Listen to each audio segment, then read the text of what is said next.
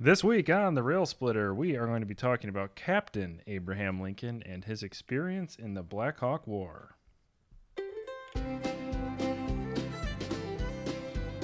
These two great gentlemen are dedicated to a proposition. Be excellent to each other. And party on, dudes!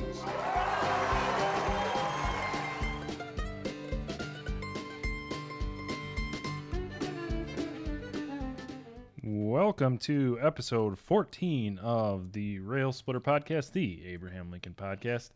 We are going to talk today about Abraham Lincoln's brief but significant military experience in the Black Hawk War. But first, I wanted to make a real quick statement. We try to record the show ahead of time just to give ourselves some time in case we need to edit and to make sure that we hit our goal of posting every single Thursday. Because of that, last week you'll notice we posted an episode on August 31st, and we did not mention the victims of Hurricane Harvey and the folks dealing with all of that situation in Texas. So we certainly wanted to send some positive vibes down there. It's not that we don't care and forgot to mention it. It's that it hadn't happened yet because we record ahead of time. However, right now, our brothers and sisters in Texas are dealing with quite a lot, so we wanted to send some positive vibes down there. And we'll talk a little bit about that, but first, of course, we need to do our introductions. I am Rail Splitter Jeremy. With me is Rail Splitter Nick. Hello. What's up? Very nice intro, Nick. And we have Rail Splitter Mary. Mary, how are you? I'm good, thanks. How are you guys? Good. And I delayed the intros a little bit. I got going. I really wanted to get that Hurricane Harvey thought out there and send those positive vibes. Speaking of Hurricane Harvey, I think it's a good time to look at leadership in general and how we as a nation, how nations and how people respond to tragedy, to natural disaster. And I think we can kind of relate that a little bit back to President Lincoln. So what have you seen, the two of you seen, from leadership and how that has kind of maybe reflected the state of affairs for us here in the United States?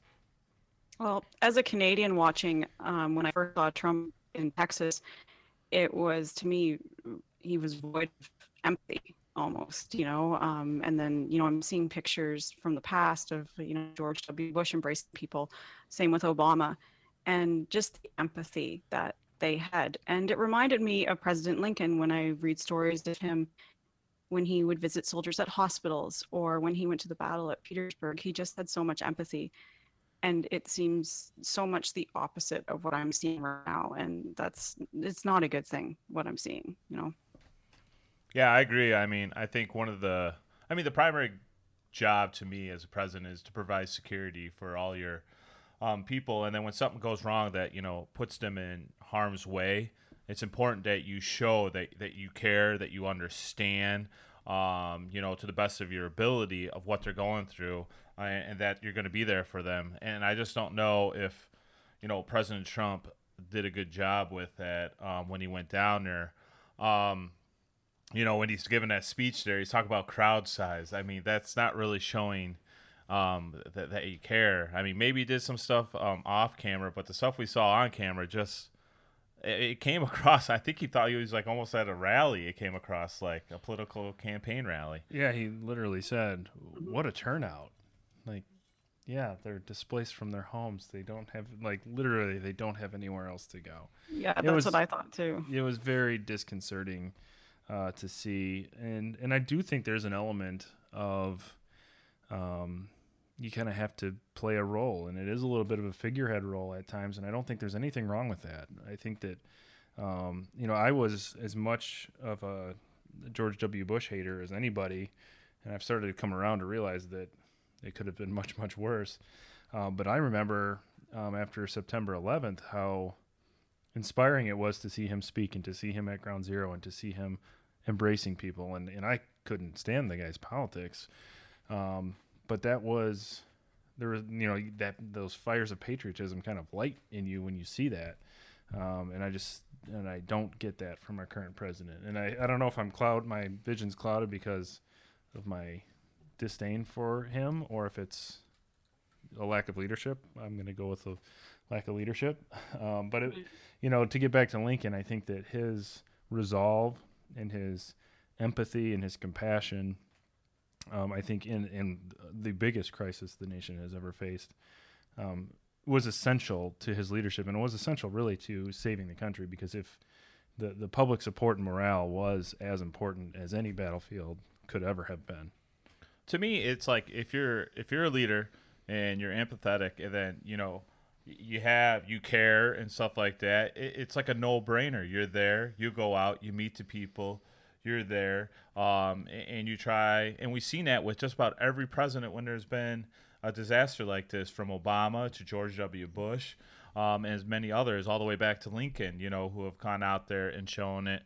So that, I think, it was just kind of disappointing how that came across, and I don't know. And then the way he tweets all the time, still tweeting about other political agendas, when the focus should be tweeting about, let's get money out there, fundraise. I mean, this is going to be years of recovery, millions of dollars needed. As a president, you got to get out there and get people to donate. I mean, that's what's going to really, fix the situation. So, I think they deserved better. That's my thoughts, I guess. I think also goes back to, speaking of tweets, it also goes back to the words that says at that time, how empathetic are they in their words? And you look at, Lincoln's second inaugural with, like, bind up the nation's wounds. Like, it's just so, like, let's move on and heal. And he just spoke to the nation. I'm sure they all felt, anybody that read that speech or listened to it, he felt by it. And leaders got to find comfort and, like, provide comfort in times of disaster. There's got to be that balance between having empathy and then having leadership. Yeah, I agree. And I do want to mention, and I don't want to fixate on the leadership necessarily. We're doing that just because this is a podcast about a president. Obviously, the most important thing is all of the nameless or, not famous, I guess, people who are, using their own boats and doing everything they can to help people, and all of those people who bravely faced the hurricane and are trying to survive and try to salvage what's left of what they have and continue on living. So obviously those are the real heroes. I agree with that 100%. In class, I always kind of talk to the kids, what is a hero? I kind of always figure historical figures are kind of more the leaders, and the true heroes are the ones that do it without gaining the fame and do it because they were put in a tough situation. They made the right decision, which you are seeing, in the thousands down there in Southeast Texas. So, my thoughts go out to all the people down there, and hopefully the worst is behind them, and then hopefully we'll start the recovery phase here. Agreed. So totally agree. Again, sending as much positive vibes down to Houston as we can. Okay, so switching gears a little bit, back to the topic for the show. We would like to talk about Abraham Lincoln's service in the Blackhawk War. I think that this is important to talk about for a couple reasons, but I do think that this is one of, if not the most formative experience in Abraham Lincoln's early life, kind of maybe, all the way up through his pre-Springfield life, I would say. An extremely important few short months in his life, I think, that informs the rest of his life and his political career. So it is the Blackhawk War. If you are listening, we're playing the goal song from the Chicago Blackhawks, who were named after Blackhawk. I'm not a huge fan of using indigenous people as mascots. Mary, I despise your favorite baseball team's logo. But anyway, I thought it'd be fun to play the Blackhawks. Agreed. The Blackhawks, by the way, realized that it wasn't cool to be named after an indigenous person in that way. So they used to be 2 words, Blackhawks, like the person Blackhawk. Now it's 1 word. Oh, yeah? In case I you're did not wondering. know that. Yeah, that's true. So I do know they won 3 Stanley Cups here recently. Yeah, since 2010. And they're not Canadian because real hockey's played in America. Yeah, they're just full. Yep, I agree. They just have several Canadians and Patrick Kane. But anyway, we're gonna ignore that point though. Yeah. So yes, that's true. Jonathan Taves is definitely Canadian. I think he's American. Okay. I could But be anyway, wrong. And so it's toes, anyways. toes. So the Blackhawk War kind of emerges as Lincoln's only military experience formally before he's commander-in-chief. But the actual military engagements really are fairly non-existent for Lincoln. However, the experience is extremely important. I do want to take 1 second to just give you a quick show note. We're trying something a little bit different with the show for future episodes, just because it's an awful lot of work making sure we provide a decent product for all of you faithful listeners. And we want to make sure that we're informed, that we know what we're talking about, and that we can give you some interesting tidbits. So one of the three Railsplitters is going to kind of take the lead on each topic when it's more of a history-heavy show. And then the other two Railsplitters will kind of offer commentary, questions, what they know about it. And we're still going to definitely have a roundtable type discussion, but we're going to have one of us take the lead on topics. I took the first one of this kind of newish format, the Blackhawk War, but you may hear more of one voice than others kind of in shows coming down the pike, but that's because it's hard researching for an hour-long show once a week. So we wanted to kind of share the work a little bit so that we can kind of take a few weeks to brush up on things that we need to brush up on and offer kind of a show focused on one of our perspectives with commentary from the other. So enough about the show. Let's talk about the Blackhawk War. Hey. What started the Blackhawk War? This sounds like a joke. No, I'm actually asking like you you're the asking question. the question. You're the one who did the research. I did. You had like a really smirky look on your face when you asked that. What started the Blackhawk War? I was starting a new format. Well, Nicholas, it's funny you should ask. The Blackhawk War was very quick. It was a short.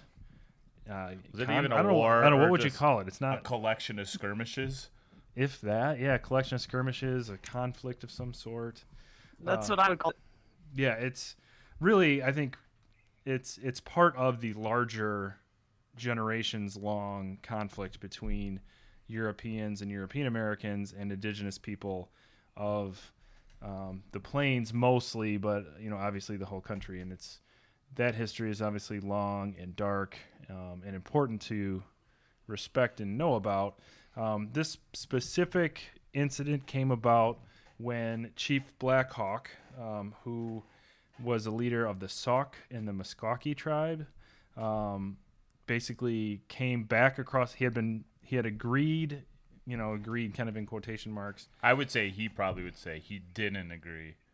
Right. But from America's perspective, they agreed. Right. Ultimately, not that I'm fine with that. Yeah. Right. The narrative from the American standpoint is that they ceded land that is now Illinois to the United States government, and Blackhawk led a group of 800 to 1,000-ish people back across the Mississippi with the hopes of getting land that was really very much theirs back. And so the United States government, to push that conflict down and to push them back across the Mississippi, raised an inordinately large number of troops, somewhere in the neighborhood of 10,000 between the state militia and the military itself, under General John Reynolds, with the goal of pushing the indigenous warriors out of Illinois back across the Mississippi River. Ultimately, in the end, 72 white American soldiers died, and somewhere between 600 and 1,000 Native Americans were killed. So this is a very lopsided fight, and it was unfortunate circumstances surrounding it. Lincoln decided to, now this is just to set the stage a little bit more, this is in 1832. So this is very early in Lincoln's life. It's a long time ago. A long time ago. I don't know how many score it is exactly, but a lot of more than four. More than 4 and 7. So Lincoln. Well, there's a couple interesting names who were also there. I don't know if we were going to say this for later, but Zachary Taylor goes to be president later, was there. Jefferson Davis was there. Robert Anderson from Fort Sumter, the Quagmire episode there. Yes. And Albert Sidney Johnston as well, who is the Confederate general who dies at Shiloh. So a lot of interesting names actually kind of took part. He may have been at Sumter too. I don't know, maybe not. So I feel like he was. Just throwing that out there, little tidbit from the peanut gallery here. Some would call it tidbits, others would call it thunder stealing. I was the Anderson one. I was just gonna drop that like a bomb into a wall at Fort Sumter, and you just jumped in and just did it for me. And I dropped it like it was hot. Yeah. So thanks for that. So spoiler alert, we get a visit from Robert Anderson in a little bit. 1832. So where is Lincoln in 1832? He's not doing a whole heck of a lot. Like literally days before this whole thing happened, he had like a completely failed little adventure trying to ferry some stuff down the Sangamon River into like the southern part, and his raft didn't work and it ended up, it was just a disaster. He didn't make it very far, so he had to walk all the way back. So he kind of comes back into New Salem pretty downtrodden, and then finds out that everybody's going to war. We're all going to go try to push Blackhawk and his warriors out of Illinois. So he decides to join them. So he and 67 others from New Salem responded to a call for troops for the state militia. He really essentially says, like, I really didn't have anything else to do. He was unemployed. So he volunteers. Very, very significant point in the process. He is among a company of about 60 to 70 people. And there's like the town aristocrat, I guess you could say, like one of the more wealthy people in the area. This guy named William Kirkpatrick, who's a mill owner. The town douche. We just assume because he's got money. I'm with you, man. I'm not necessarily saying that. I'm just this guy's convinced. William Kirkpatrick is convinced he's going to be elected captain. Yeah, like a douche. Like that, sure. But Lincoln, who was actually kind of reluctant to run for the position and really was like a failed store clerk, failed merchant. Tough as hell. Tough as hell. He owned a warehouse that ended up failing, so he's now failed in business 2 to 3 times. Is not the most confident probably in his life. Very reluctant to run for the position, yet his peers elect him as captain of the unit, the company. Company. So he's elected captain, which is the first electoral victory of his life. And later on, right before he started to seek the presidency in 1859, he said he called that election, being elected captain of his company, a success which gave me more pleasure than any I have had since. That's a pretty bold statement. Do you think he included? That's what I thought too. Yeah, I was like, are we just talking elections, or are we talking like life? He's like, don't tell my kids, but yeah, I don't know, but he said it was the success. Because he gets some other pleasure on his journey too, doesn't he? He does, and dude, you are all about stealing the thunder today. But yeah, sorry, I apologize. Yeah, we'll get to that. So. He kicked the douche's ass in the vote, right? He did. It wasn't even close, and it was interesting. It kind of reminded me of like play school or playground kickball or something. They literally stood there, and instead of voting, like the soldiers would line up behind the person they wanted. So like you just like got to watch everybody pick who they were going to go with. So obviously, once the tide kind of goes in one direction, they're probably like, well, I'm not going to go stand behind Kirkpatrick unless I really want a job in his mill. So they all kind of lined up behind Lincoln. Could you imagine Trump in a scenario like this? Oh, God. We've talked enough about him. So I don't think the significance of the election to captain of the company can be understated. I think it's extremely important in his development as a leader. Why do you say that? It doesn't always have to be questions. I kind of left a pause there for you guys to jump in and give your thoughts. I agree. It does. Like it's his introduction to leadership, and he does it reluctantly. I like how you pointed out the reluctance, because I think that's key, and I think a lot of his greatness comes from some humility. Like it's a very strange combination of confidence and humility. You know, he's always kind of thought of himself as the, you know, came from nothing, self-educated, as a point of pride and a point of self-consciousness at the same time. I think throughout, and I think this is a good example too, where he's like, I don't even have a job right now. Like, I'm doing this because I need the money. I need something to do. And he ends up being elected captain. How deep into politics was he at this time? I don't quite know. He had not yet run for anything. Mm-hmm. So this was his first election, his first victory. And then is he like a participant at all? Do we know at this point? Like out there campaigning, actively going to, you know, hear people out? I don't think so. Not yet. Okay. Just, I mean, as much as anybody, I suppose, just kind of talking about politics and whatnot. But, you know, he lived in New Salem, which is, you know, Springfield's a small town, but New Salem's a very small town. So I think the closest frame of reference, I think if you've listened to a lot of our shows, would be the wrestling episode. We're in that similar time frame where it's definitely still some pretty wild frontier-y type stuff. Much less dignified than the nuances around the Fort Sumter quagmire. Sorry for any background noise. Nick's playing with my kids' Legos right now. I'm a fidgety person. I need a Lincoln fidget spinner. I'm sure one exists. Hop on Etsy. So he's elected captain of the company, which is extremely important, as we kind of talked about from a leadership standpoint, confidence standpoint. And one thing I learned kind of doing the research for the show today, it wasn't like, I always kind of felt like it was important and it was kind of a nice nod to him, but it wasn't a lot of leadership experience afterwards. Like, he really did run that company, and they were really very much on their own.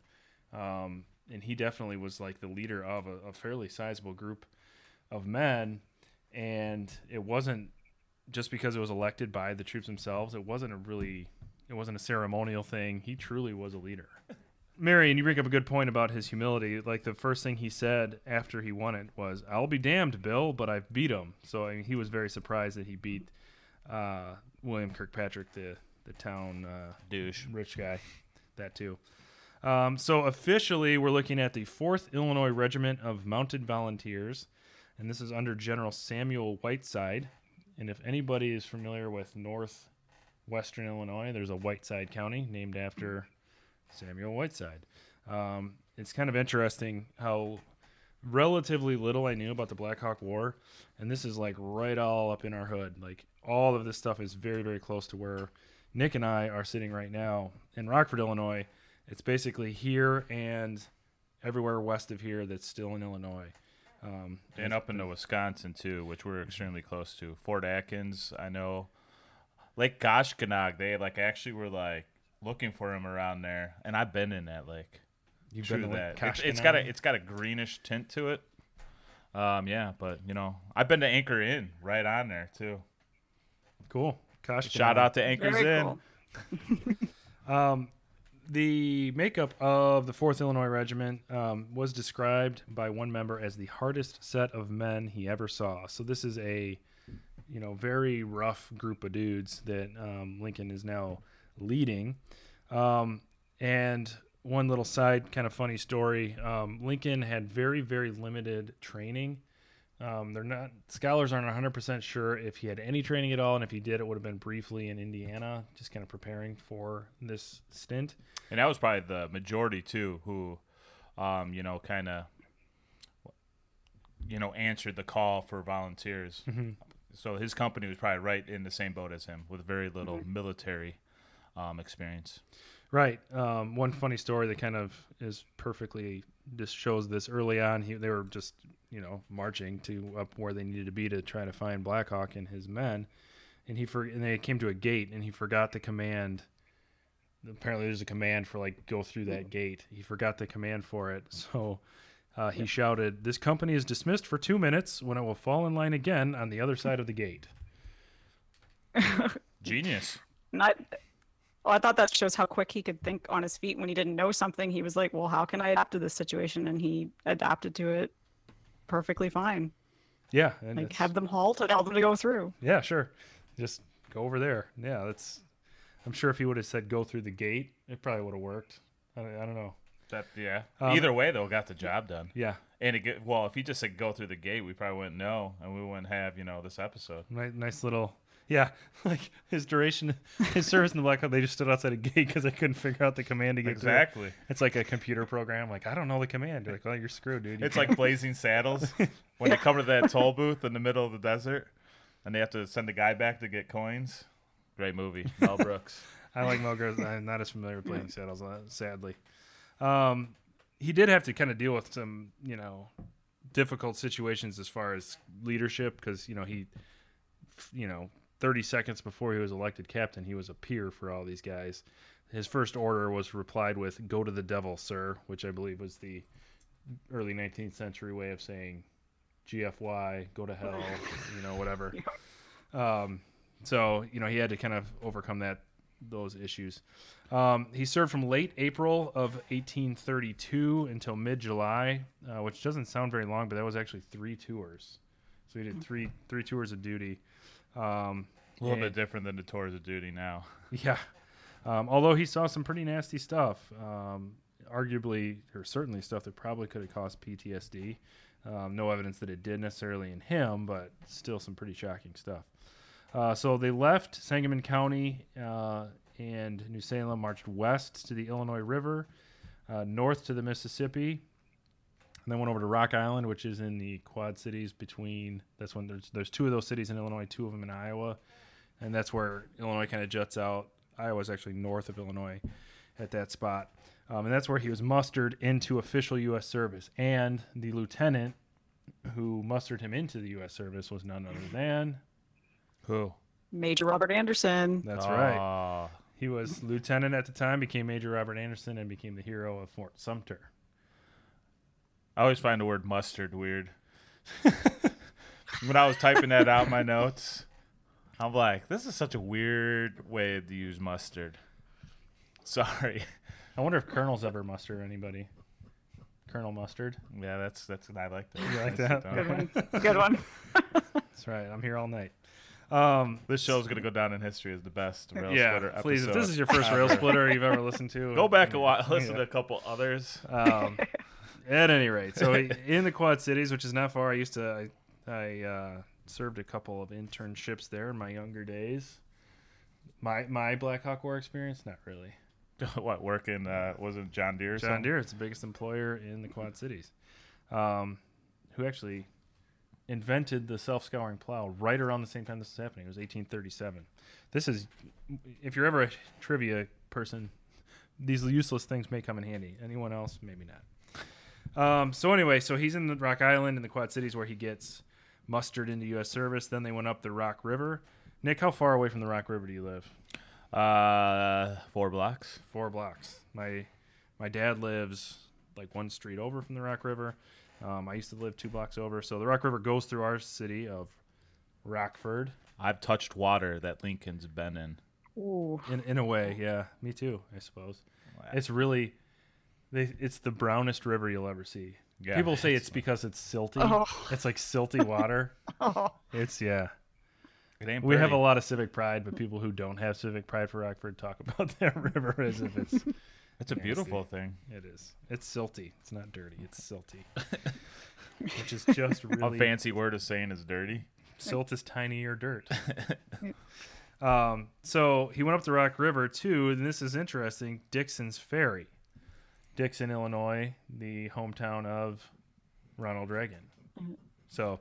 True that. Yes. So he went up the Rock River to Dixon's Ferry, which is now Dixon, Illinois, then south to Ottawa, and then ultimately that group disbanded. Ottawa, Illinois will come into play. I thought it was Ottawa, Canada. Yeah, I was Ottawa. like, No. that is No. a far I way saw away. Ottawa and I was like, oh, did he go that far? Yeah, you're like, oh, yeah, we got a Canada connection. No, Ottawa, Illinois, and spoiler alert, that's going to come up again on the show because Ottawa, Illinois hosted one of the Lincoln Douglas debates. That's true. I believe the second or third one. And the bridge that's currently there is Abraham Lincoln Bridge. That is true. That crosses over it on 3951. That's right. So if you go south through Illinois, you will see Ottawa and the Abraham Lincoln Bridge, and that's about it. Yeah, No, it's a pretty boring drive. Yeah. You could probably, if you could tie your steering wheel to stay straight, you could probably fall asleep and just go.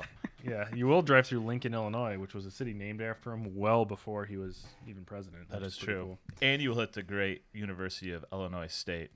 That's true too. The home that Stangy built. Yeah, that's Nick's last name, in case you're wondering.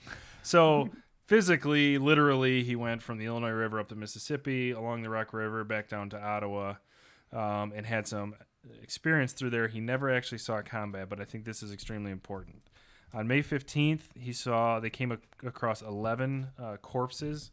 All of them were scalped, and some of them were actually decapitated. So this was from the Battle of Stillman's Run, which is it was on Stillman Creek, which was named after Major Stillman, who was the commander who ended up losing that battle. He had many, many more people than Blackhawk's forces did, but Blackhawk ended up winning that battle, and Lincoln came across some of the after effects of that situation and saw scalped corpses, decapitated corpses, and really, I think that was an extremely important incident in his early life. Yeah, I mean, I agree. I mean, you've seen the results of, what war and a skirmish or whatever you want to call it, but, of actual military combat can lead to. So he's seen it firsthand, which I think definitely stays with him, and as it would stay with anybody, I'm sure, the first time you see a scene like that. And then I think you see some of that, when you see something like that, I think it starts to build up, emotions in you and how you kind of view stuff. And I think you see some of that come out to how he treated the wounded and others during the Civil War. Yeah, I completely agree. I was thinking about that today as I was reading over the show notes, that just the stuff he saw probably contributed to the great empathy he had with soldiers during the Civil War, with visiting the hospitals and all that he just knew. Right. I think so, and I think that kind of weighed on him every time he had to make a decision where thousands of young people were facing mortal danger. It is not Stillman's Run was not the only time he came across situations like that. In Ottawa, where he would later debate Stephen A. Douglas, they saw the mutilated bodies of many women and children, and they were actually hanging upside down as they kind of went through. So this is clearly something that obviously you can't unsee, and you is going to stay with you for a while. And then he noticed that his men were afraid. So he, because you see that and you can see, okay, this is what, if we run into these people that we're supposedly looking for, this is what could possibly happen. He was on a horse because he's the captain, and that was traditionally what they would do, is the officers would ride on horseback while the rest of the troops would march. He had borrowed the horse. He returned that borrowed horse and decided to march along with his men because he saw that they were afraid. He felt that would be a better leadership move, and it was far more dangerous to be on foot than it was to be on horseback. Yeah, once again, kind of, putting himself, hey, I'm one of you.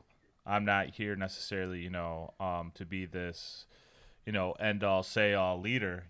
Ultimately, I'm here right with you. We're trying to accomplish the same things. And, that's just a good quality of a leader. I think that goes back to our conversation. We're talking about Trump and how he handled Hurricane, Harvey. And just not putting himself out in a situation where you could see the devastation firsthand. So, yeah, I think that's really highlights kind of the character and the leader Lincoln is. Yeah, he's putting himself down at the same level as men, and that just shows, I think, his humanity and his humility as a person as well. He knows he's their leader, but at the same time, he also still knows he feels they're equal as well.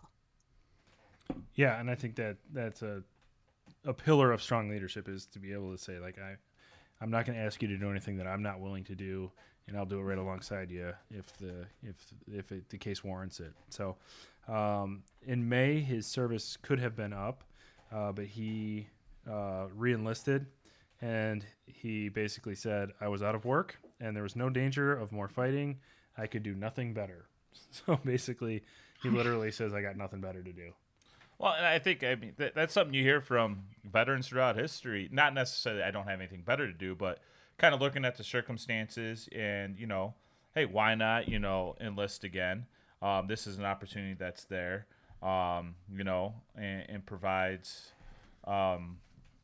experience and other things of that nature. And most of all, I think he was getting paid too, which he wouldn't have been otherwise. Like, I'm sure jobs were probably tough to come by at that time in the area. And I think he ended up getting close to $125 at the end of his service, didn't he? Yeah, which is a pretty significant amount of money. I think. Did he get some land? Yeah, he got some land out in Iowa too. Yeah. Mm-hmm. I'm going to resist the urge to make an Iowa joke.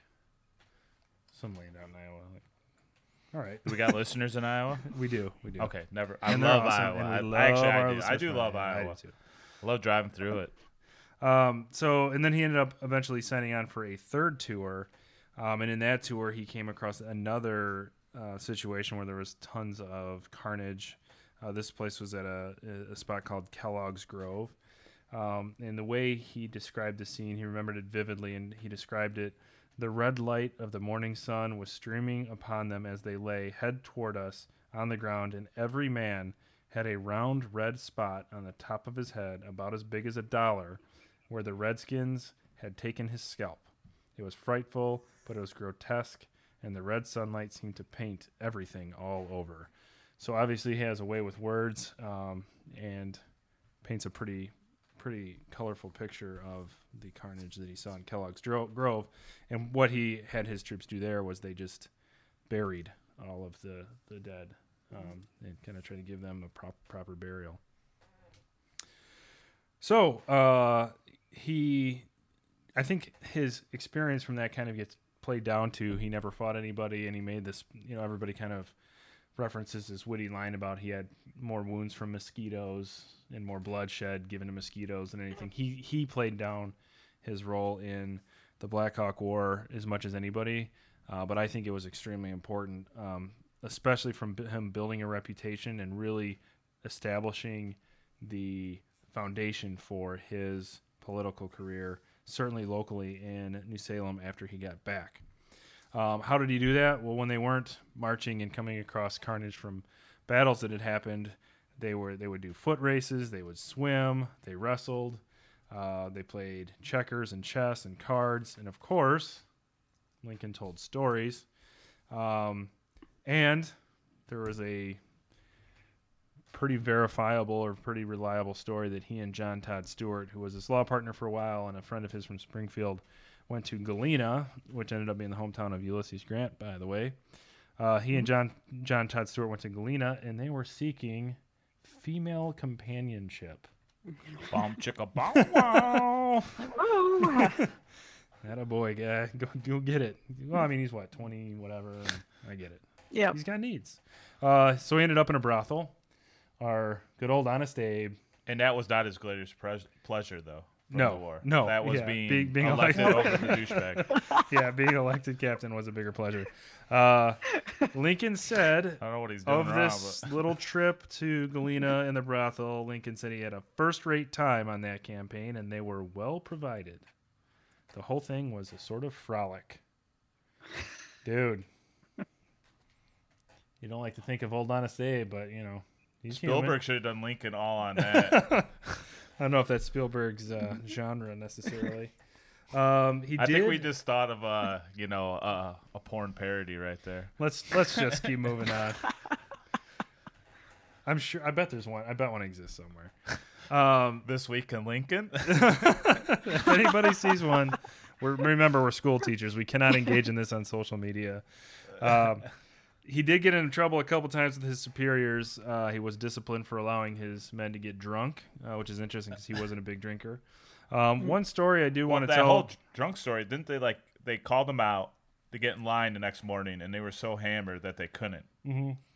And then Lincoln's just like, Lincoln got punished for it too. Yep. So, most people that I was reading claimed that it wasn't Lincoln's fault. He didn't know. Guys stole. Basically, some guys stole the captain's liquor, and then I forgot what he got for it, but then they all got hammered. Or slammered. Yeah, and I think that's typical in war. I think in veteran stories, when there's little fighting to do, they tend to get in trouble doing other stuff. And I think it kind of shows you the character that, when you're talking about a volunteer militia, you're going to get kind of this. They don't have the military discipline that people who go through the service do, and I think that showed with some of the stuff that Lincoln, the way he leads, coming to that gate, how he handled that, to the guys going and getting drunk, and some of the other stuff that took place. That was just kind of the characters that were out there, engaging in this conflict. Yeah, and I think Lincoln wasn't well known for disciplining the troops either. Like, he wasn't good at that. And two, I think he was with his friends as well. Like, were the Clary's boys not in the same company as him? And then Jack Armstrong was his first sergeant, I think. So. Yes, and this is kind of like the wrestling episode part 2. Like, you see the same characters, and like they're just kind of now in the next stage of. Speaking of wrestling, Lincoln suffers a loss. He does. He suffers a loss. They basically, him and another dude, were fighting over like a spot to camp for the evening, and so they have an engagement, and he gets thrown twice. Yep. Twice. The great Lincoln. See, Hogan lost, Cena lost. All the greats lose every once in a while. But it's what you do after the loss. And his troops were like trying to make excuses, like, well, it really wasn't. He really didn't get thrown. It really wasn't a loss, and he was the one. He was the one that said, like, oh no, he beat me. He threw me. Yeah. I lost. That's a John Cena move. That's why I compared him to John Cena. You can't see me. You can't see me. I want to tell one quick story, and then I kind of want to get the two of your thoughts on just kind of this whole experience in general. There was a situation that arose where an old indigenous man came to the camp, and he had a note signed by the Secretary of War, Lewis Cass, saying that he was of good character.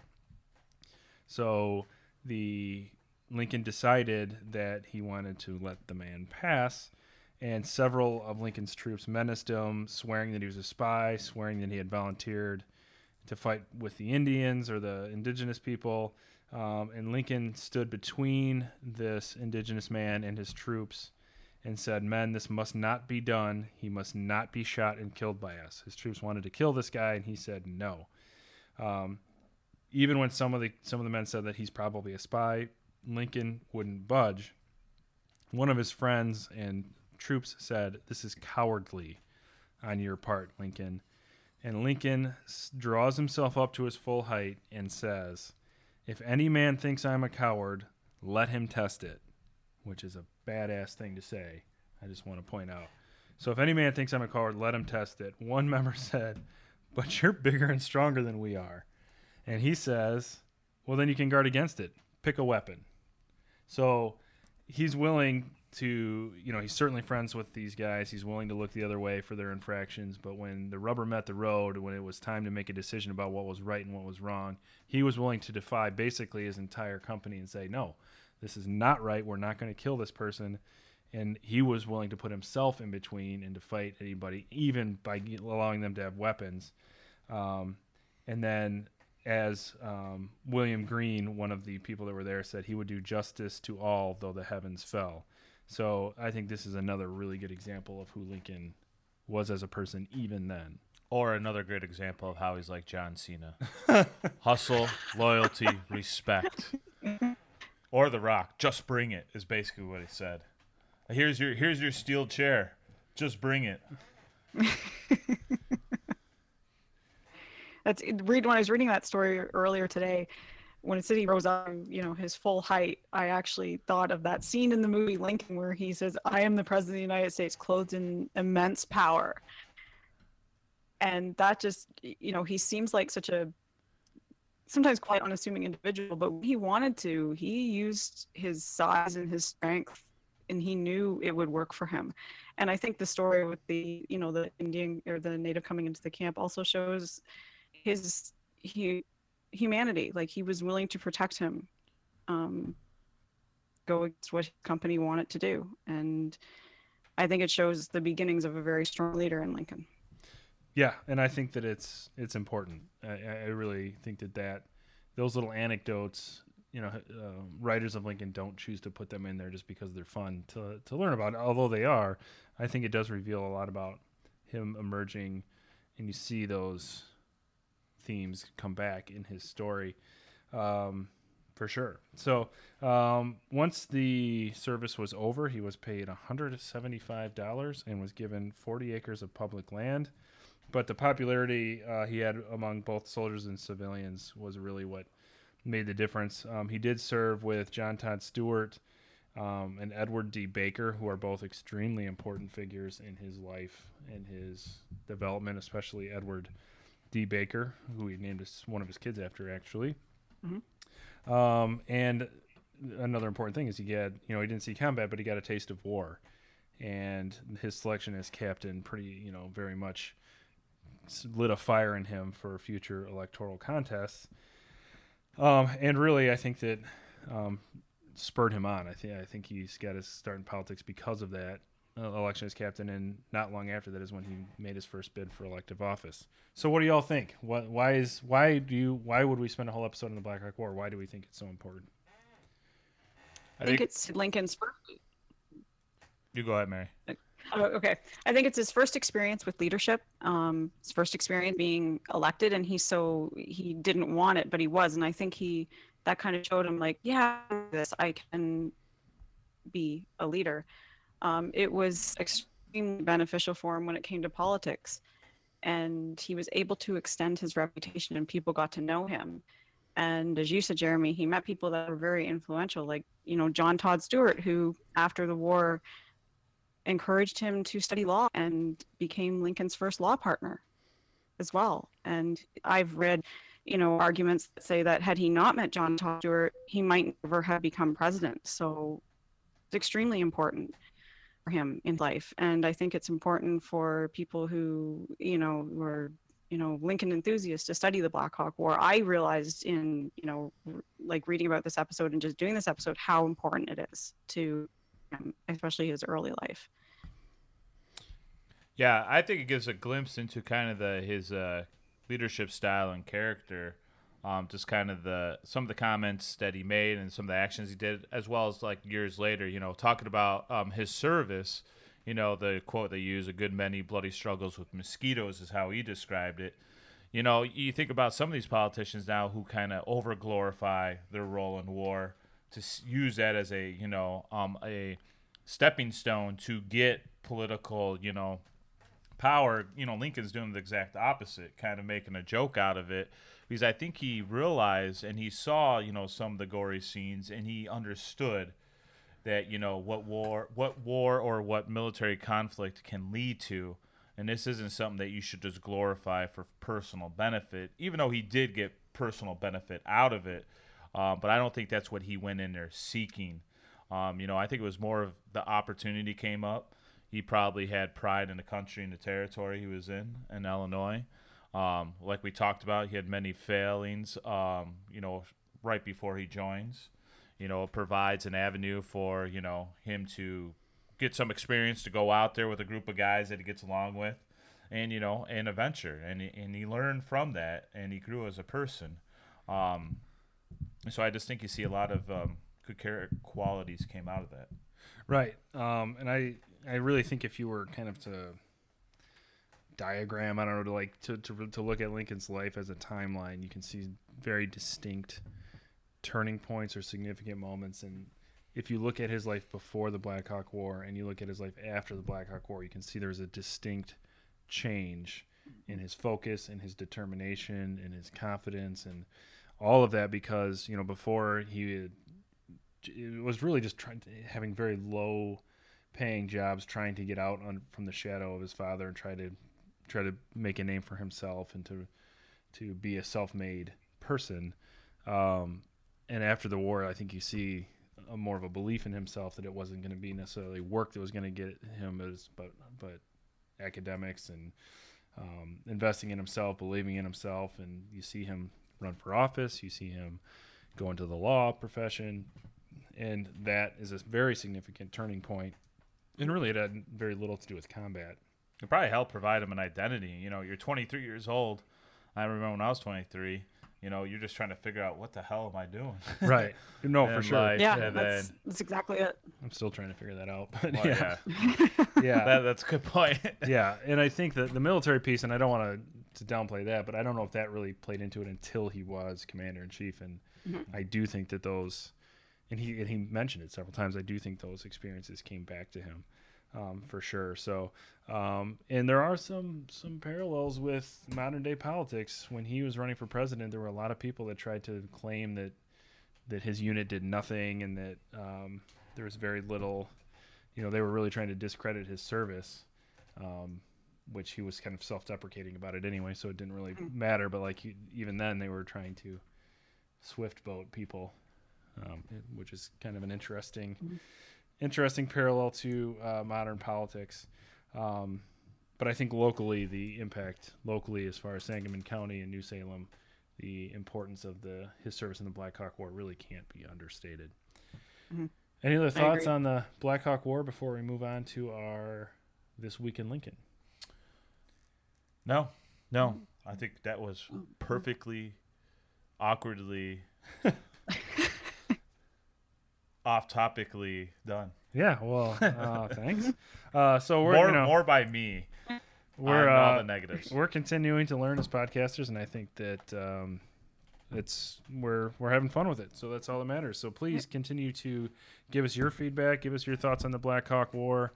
I noticed as I was reading through my notes, we messed up on the timing of something. So if you notice where we made a small mistake, hint, it's about Robert Anderson. See if you can tweet at us and let us know, or participate on the Facebook page. We're going to read one of our reviews, but first we're going to get to our favorite weekly feature, This Week in Lincoln. This week we have a This Week in Lincoln submission brought to us by Railsplitter Nick. Yes, it actually, I should give my brother some credit for it because he actually found it. My brother went to Wizard World, I believe it's called. Little shout out for Curtis Stange, everybody. Yes. Hey, Kurt. And then he was at Wizard World, which is basically like Comic-Con in Chicago.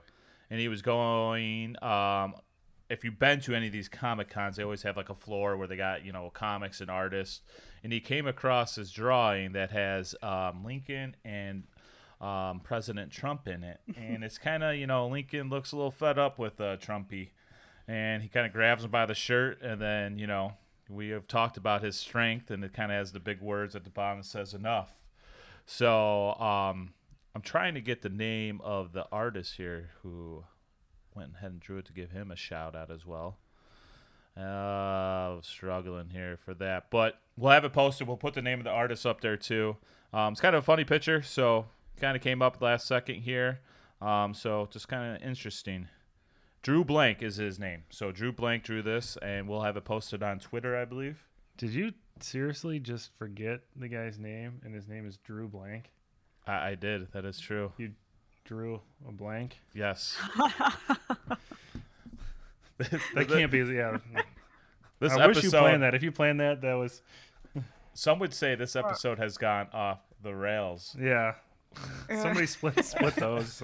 All right. Please, it is very, very important to our growth as a show for you to mention us to other history buffs and other Lincoln enthusiasts, but also to provide us a rating or a review on iTunes. If you're listening to this, I would encourage you to go to a different episode, listen to that, it's then not review I us. thought it was fine.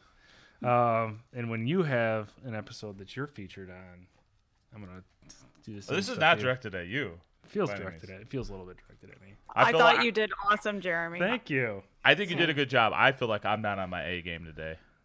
All right. Well, let's just agree on that and move on. We did get a review, and thank you so much. Sunrab, you too, gave us a 4-star review, and we thank you so much for that. He says, being a massive Lincoln fan, I really like this podcast, but I find that I have to constantly turn the volume up and down depending on who is speaking. The levels are definitely louder on some of the hosts.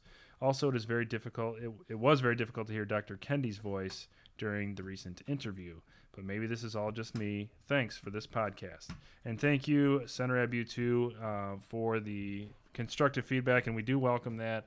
We had a little bit of sound issues today, so we're working on that. I'll admit that that's one of the things that I have not been able to spend as much time on as I would like, and we as hosts would like to do. We will do everything we can to do a better job. And we agree with you on the Dr. Kendi. So that was a phone interview, and then unfortunately, not the greatest reception that we got. So, but we felt the content was important, and his time was very precious, so we didn't want to have to recall him and redo it. And I still think the substance came across in that one. Yeah, I hope so.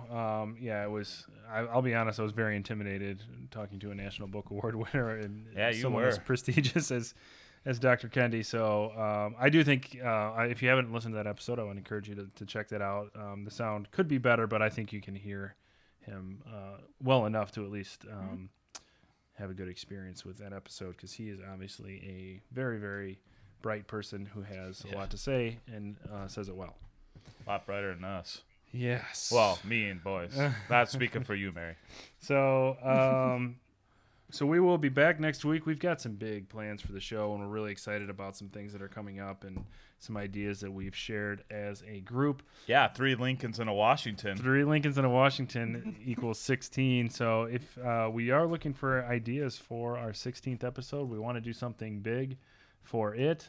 Because for obvious reasons, number 16 is very important to us. I'm personally going to give out $16 to somebody, to a lucky listener. To a lucky listener, Nick is going to give $16, and all you have to do is just tell us what you did with that $16. It can be you had some lunch, or it could be you bought almost all of a Lincoln T-shirt. I think we should get a picture with it too, an Insta. Yeah, so pay attention, and please let us know some ideas for our 16th episode, and we got some really cool ideas coming up too. I think you're going to enjoy as well. Well, we kind of need an idea. We're like running out of episodes to keep relying on the listeners to come with ideas. Yeah, I would encourage you to do so. So, any parting thoughts, Mary or Nick? Well, I thought that was a great show, and I have to say I learned a lot about the Blackhawk War, and just how important it is, like, for studying Lincoln. It was very, very interesting. I also enjoyed the Blackhawk skirmishes. No, but I agree. And please don't forget to rate us and give us a review on iTunes. You can even do it right after this episode. Thank you for listening as well. Oh, yeah. Definitely. Thank you for listening. All right. Thanks, everybody. Thanks for listening. Tell your friends. You can tweet at us at RailsplitterPod on Twitter and Instagram. You can send us an email at therailsplitterpodcast@gmail.com. There is a Facebook group. If you just search Railsplitter, we post all of our episodes there. We will be back with another episode next week. And until then, keep walking the world with malice toward none and with charity for all.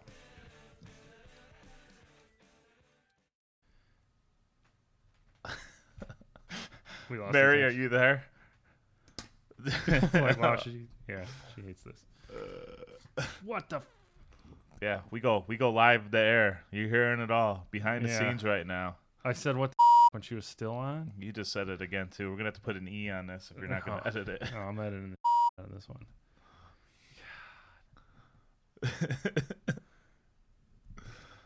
Oh. Hey. Sorry. Like, that's okay. I'm like, that's okay. Well, your video just froze. I'm like, God, how boring am I right now? Like, because like you weren't moving at all. I'm like, holy, this is. And then I paused and I'm like, okay, nothing there. All right, moving on.